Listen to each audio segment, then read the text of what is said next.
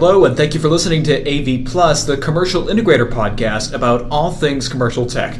I'm Adam Forziati, the web editor for CI, and this is our monthly longer episode for the month of April, so we've got a lot of ground to cover. Let's hop right on to the editor's desk for a moment with editor-at-large Craig McCormick so we can learn about Conference Technologies Incorporated and why their hiring practices are so unlike those of other AV companies. After you'll hear from Craig, me once again, and Editor-in-Chief for CI, Tom LeBlanc. And then for our main story today, a little trip down memory lane for those of you who remember when AV technology was a little different. And then finally, our project of the month. So stay tuned. So Craig, you have composed a great profile on CTI Technologies out of St. Louis. What makes them so unique, and what can readers look forward to reading about in next month's profile on them? Yeah, Conference Technologies, they're, like you said, based out of St. Louis. They have about 20 offices around the country. One of the cool things I think that they do is on your first day of work, you get an initiation kit, and included in that is a Nerf dart gun. And the CEO, John Laughlin, makes sure that you get pummeled with darts on your first day to kind of break you in. But it's not just about, having fun and all that stuff. They do like to hire young people and train them up, and they do that through a program called CTI University, which is about 500 online courses, and they keep adding to it. It's only about a year old, and when they put it together, initially they really weren't sure if anybody would care about it or be interested in it, but their employees keep asking for new types of training and new types of courses to be added to it. So is this training, like all the videos for that, where are those sourced from? I mean, 500 in about a year, that's a lot. Like, how did they make all those videos? Yeah, they have a kind of a small studio, but they find that their employees are willing and able to learn, kind of on their own time, rather than have to sit through a class at a particular time. Right. Yeah, absolutely. So another way that they spend money on their employees apparently is that they really want to keep them from being poached, and in order to do that, they are able to match offers. That's a very brave move. I mean, it's not something you see very often in any industry, never mind one that's very sort of enclosed as this one. Yeah, there are certainly there is a lot of poaching that goes on in this industry, but CTI they make sure that if there's an employee that they want to keep, that they make sure to match any offer, or even better, any offer that the competitor, the company that's looking to take them away would give to them. Certainly there are some offers that they're happy to let the people go in some cases, but for the most part they do their best to keep train the employees and keep them. They have an internship program that starts those young people in with the company or early in their career, and I think that breeds some loyalty as well. So it sounds like a pretty progressive, forward-thinking company in terms of their hiring practices and what they do to keep employees around. So that's great. Thank you for talking to me about it, and I think readers can look forward to reading that in May.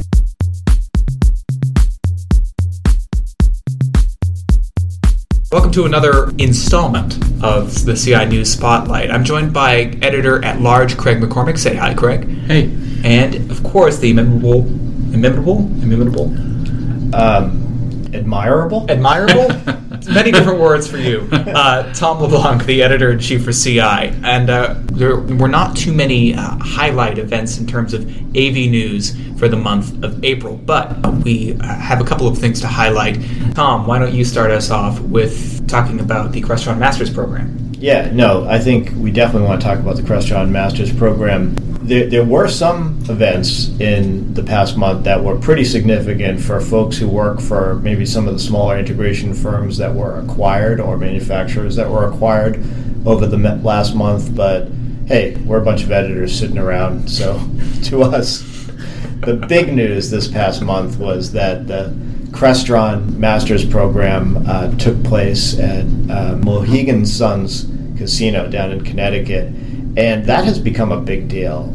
So Crestron has done a good job of kind of like blazing a trail in terms of creating its own certification program, and also a really robust training program that dealers, installers, technicians, programmers take a lot of pride in being part of. So it used to be that you had to go exclusively to third parties for this type of training and certification, the kind that you would kind of hang your hat on. But Crestron's kind of changed the game with that, and its master's program is incredible. Craig, you talked to a bunch of people about that impact that the Crestron program has had on the industry. I did, and one of the interesting things is some of the attendees are now becoming teachers at the program as they're moving up and getting more education through Crestron. One of the things I discussed with some of the attendees is, whether this is a program they think that other manufacturers could do and should do, and they both agreed that yes, that AMX has a summer program that they put on every year, and that's really about the only similar sort of offering that manufacturers have right now. But these folks said that they would welcome the opportunity to have similar sort of programs provided by other manufacturers, and they think it helps not only them, but they think it would help the brands as well, in advocating for those brands in the channel.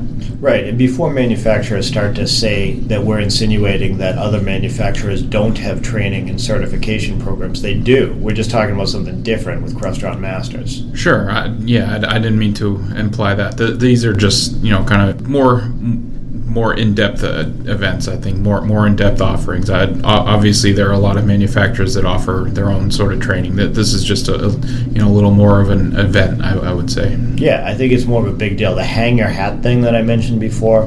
By that I mean, I think in this industry, that type of certification, that Crestron Masters recognition, I think carries a lot of clout, and that's something for a lot of companies to strive for, I think. I would agree. And talking about in-depth programs offered to the AV industry, Craig, you just wrote something about Maverick. Can you tell us a little bit more about that? Sure. Maverick Technical Institute, it's a Nashua, New Hampshire-based program. It's now in its second year. They just had their second graduating class last week.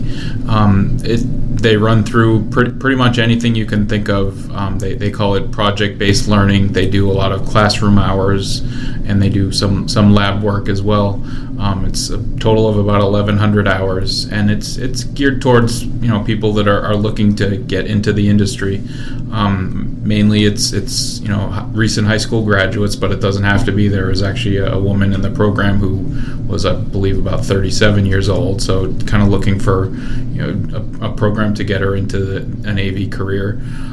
There is some commercial element to it, although it also includes residential type of AV training. So they say they mix the best of AVIXA, CEDIA, and ESPA certification programs, and the students come out the other end, and just about everybody from this year's class already has a job. So it's another program that's kind of gearing young people and help steering young people into AV, which is something that a lot of integrators say that they want and they need. So a lot of people might not know Maverick.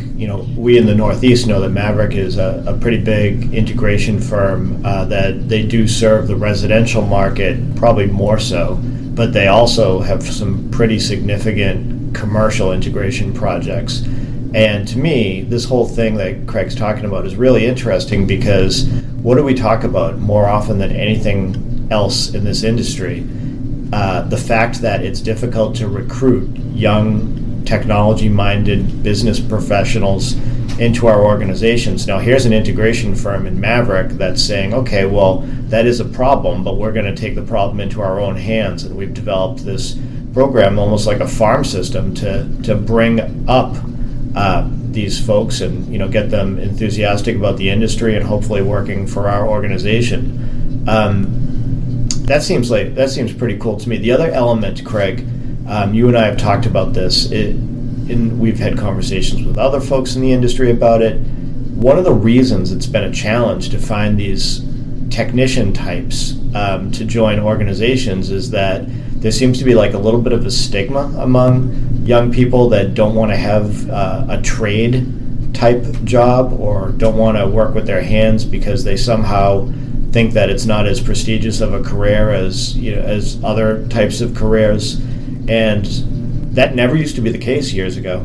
And it being the case now creates challenges for organizations to bring in the folks that are going to make things tick within their organizations. Yeah, and I think a lot of times the high school guidance counselors, they want students that go into college and a 4-year program or something like that, so that's what they're kind of steering the students into, and they don't always talk about these opportunities that are available for working with your hands and more trade-based sort of learning and education. And obviously there's still young people that are interested in that, and obviously we need them, or we wouldn't be writing about commercial integration companies in the future. So they've certainly got a bit of ground to cover there. We're going to continue to cover them. In the meantime, Tom, let's harp back to really quick earlier in the conversation. You had mentioned that there were a bunch of smaller acquisitions this month. Definitely going to link to that description and sort of round that up for people.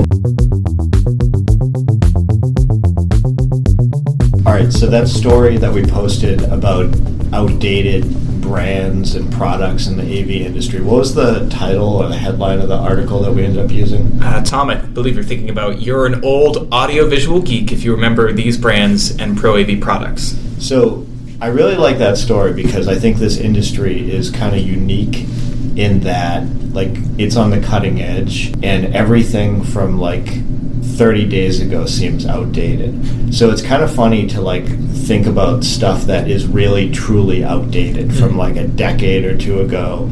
And for the folks who are new to the industry, it just seems like, these products and brands are from, like, another world or another planet. But I like this type of story, like, not just for the AV industry, but for other industries. Like, I would click on an article about products or like things that we like don't have anymore, but at one time they were like a big deal. So the McDLT. Do you know what the McDLT? What is this? So, Craig, you know what the McDLT is. do. Can you explain to him the unique concept behind the McDLT? The promotion was that it was hot on one side and cool on the other side. You've got to be kidding me. This is a hamburger. It's a hamburger at McDonald's. The ads were done by Jason Alexander. Did you know that? No. No, I didn't know that. So Jason Alexander is so excited. Lettuce and tomato on the cool side. And the cool. Because now, like at McDonald's, you can get a hamburger where like the bottom side of the bun comes with the patty. But then, in a unique container that's not stacked on top, it's stacked side by side, you've got the top of the bun with the lettuce and the tomatoes. So the hot side stays hot. The beef stays hot, the cool stays crisp. And the cool side stays cool. Now, I know you're a vegetarian, but doesn't that sound appealing? Still, even I would want no part of anything that is traditionally griddled to be cool. Well, to me, like, I was probably too young to order a McDLT. I probably would have been more of like a cheeseburger type at that time. To me, like, I think if that came out now, all I would think about is like, okay, well, you're presenting these like nice, cool, fresh vegetables, but it's only going to make me think about how the vegetables are probably not fresh at McDonald's. I never thought of it that way, but now I always will. It's a valiant effort, Tom, you bringing this up, but it kind of sounds to me as though this product was outdated the moment it was conceived. Well, it didn't last. But, like... This is like the new Coke of burgers. Or new Coke's another example. What are some other examples, like, from, like, outside the AV world that, like, were a big part of society at one point, but now they're not? Yeah, when we first started talking about this, the first thing I thought of was a phone booth. And I believe, Adam, you said you've never used a phone booth in your whole life. Not once. I'm sure you never will have the opportunity at this point. Suffice it to say, when I was like 5 years old, it's not like I was doing a lot of cross-country driving where I'd need to like pull over and make a call somewhere. But the last time I saw one was in a random highway in Amsterdam when I was at ISE. And I don't think there was a long line waiting for it. Probably not. Probably not necessary these days. I don't think I've seen a phone booth in years and years. Any other examples? Well, so fax machines kind of strike me as something that, a lot of places will still have, but who's waiting in line to fax anything anymore, truly? And it's certainly, on the residential side of things, nobody would have a fax machine anymore. There's email for that, you know? Yeah, I'm actually surprised. There are still times when I talk to people for interviews and they want me to fax something over, and it just surprises me that they ever use it, especially being in the technology industry where, like you were saying, something that's 30 days old is, kind of ancient history. Do we have a fax machine? We do. I couldn't tell you the number if I tried. But. So you might want to stick to emailing Commercial Integrator Magazine as a whole. Exactly. Yeah, stick to emailing us. We bring this up because I recently spoke with a few people who had some extra comments to make on that article that Tom opened with, the AV Geek one. And I spoke with them about some products they remember and that they, for better or worse, have gone by the wayside. So you'll hear a little bit more from them now. Hello, this is Garth Lobin. I'm the Director of Marketing for Etlona. It's just kind of funny when Tom mentioned a few of those pieces of technology. Of course, your mind always goes back to one of the earliest pieces of technology that you may have gotten your hand on. And while we take a look at things in our history and kind of take them for granted, I mean, I always go back to, I got through high school on a Commodore 64. And I was the first guy in class to be able to say my computer ate my homework, which it actually did. You're up in the middle of the night on one of these floppy disk-based computers, and you go to hit save, and the floppy disk burps, or whatever it does. So for me, I kind of go back to that time period, and that really kind of set me on a course to get excited by technology of any kind that I could get my hands on. And so the article then specifically speaking of AV, you go back to where you started from. And for me, I got into this industry almost by accident, like most of us do. We kind of fall in. I wanted to be a recording engineer. I wanted to work in a studio. I wanted to tour with Rush, But in the meantime, you got to make some money while getting through university. So I fell into hotel AV. And because it worked well with a university class schedule, I was able to work nights and be in school during the daytime. So for me, I would go into these hotel properties. For me, it was the big Marriott down in San Diego. And I'd be tearing down systems that I set up the day before. And so the example that I happened to mention as a result of Tom jogging my memory was like, geez, I can remember the day walking into these big hotel ballrooms. And of course, you've got all the overhead projectors and slideshows and all that good stuff that you're setting up. But, the systems that always stuck in my mind were the big multi-gun projector systems, as we used to call it back then. You'd have these Electra Homes, or you'd have the Sonys or the Barco 900s, this sort of thing. And we'd be setting these things up, and you'd be cracking them open and getting into the guts of the machine to set it up. And that's a lot of fun, when you're just getting started. And of course, I mentioned some slide projectors as well. And, we'd had these big AV companies, AV West out of Dallas, I seem to recall, was one of them. And they'd be setting up these big multi-projector slideshows. And that's pretty amazing to see when you're first getting started, to watch a phalanx of projectors working together, and that clickety-clack of all of the slide trays all going at once. And you were standing on guard in case one of the West mounts got cracked open and slide jammed. So that's, in a nutshell, that's kind of where I came from. I started from rental and staging and the live presentation background. Technology in our industry builds upon the technology that came before. And while, the mighty Kodak Ectographic 3 might not be around, and the humble Sony, 1020Q has certainly had its day and can find itself in a museum, if you look at these technologies, some of them are still here with us, just in a different guise. The mapping that we're doing today with video projection, you can point back at these early technologies where we put a Sony in a room, or then we moved up to the GE Teleria projectors, and the big concerts might have even put 3 of those onto a single screen in order to get the brightness. But you look at projection mapping today, it's a clear evolution. We're still putting projectors onto a screen, but now we're not limited to a 2D screen. Now the screen could be a device, a car, a building. So there's a lot to learn from that. And many of the masters that are doing it today got that same start that I did. Maybe they worked their way through to the 1270 and through Spider projection mapping systems and all the rest. So it's really just it's neat to see it grow. And for what it's worth, I mentioned a cheap stacker. Chief's still out there. They're still providing some incredible mounts for these systems, so they're still out there. And while we don't use open reel-to-reel recorders and playback devices anymore, it's all solid state now, and it's just as cool. But I think there's a lot to learn. The technology even that we're using today, we're going to be talking about that in 10, 20 years going, I remember the days when, we first started doing projection mapping, for example, whatever the cool technology that we have today, that's going to be the I remember when of some future two people like you and me talking, a decade or two from now. What piece of technology is saving you today, either saving you time or saving you energy today that you're going to be thinking fondly of in the future? So the rental staging guys and gals, they're going to have pieces of equipment that they use today. And while I've left that part of the world, I think of all the big, matrix switchers that I've been able to put my hands on over the years, and many of those things are slowly disappearing to an anything over IP kind of technology. But we're going to think back to when all the big pieces in the middle, those were great, those were neat, but now everything's going onto the network switch. And I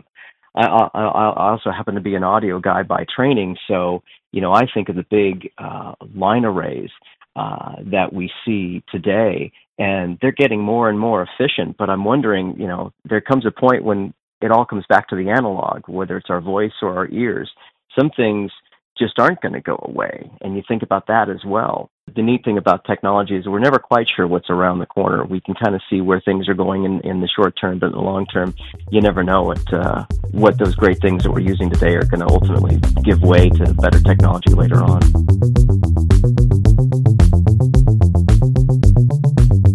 So finally today, I wanted to end things on a project of the month. And this project of the month is very special because it really speaks to the urgency that the education market integrators are experiencing in terms of high-end facilities being table stakes for prospective students. It's just that you hear so much about technology and education technology being so important for schools these days. So that's why administrators at the University of California, Berkeley's Haas School of Business pulled out all the stops when they had TCOM design the $60 million Connie and Kevin Chow Hall. That building opened in the fall of 2017, but it took 6 years to build.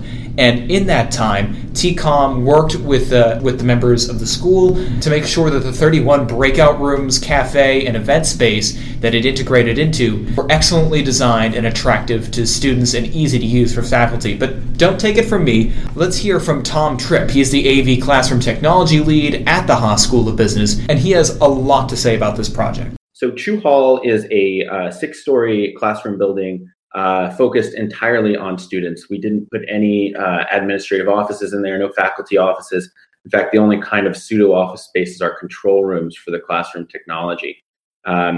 Basically, it features a variety of types of classrooms, from tiered classrooms to active learning spaces, breakout spaces, divisible rooms, and then a event space on the 6th floor, which has an outstanding view of the San Francisco Bay. The other ones were the recording capabilities and the ability to bring in remote presenters. And we accomplished that with a variety of stuff, but mainly we have soft codec capability on a built-in dedicated PC for each classroom. And we have the ability to bring people in there, but what's really more exciting about that is the camera system that we have in place. Yeah, so must have obviously like really high visibility digital content inside the classrooms. And that's why we went with 3 high definition laser projectors in each of our tiered rooms, and at least a monitor and projector in all of our flat flexible rooms. We have a pretty significant lecture capture business here.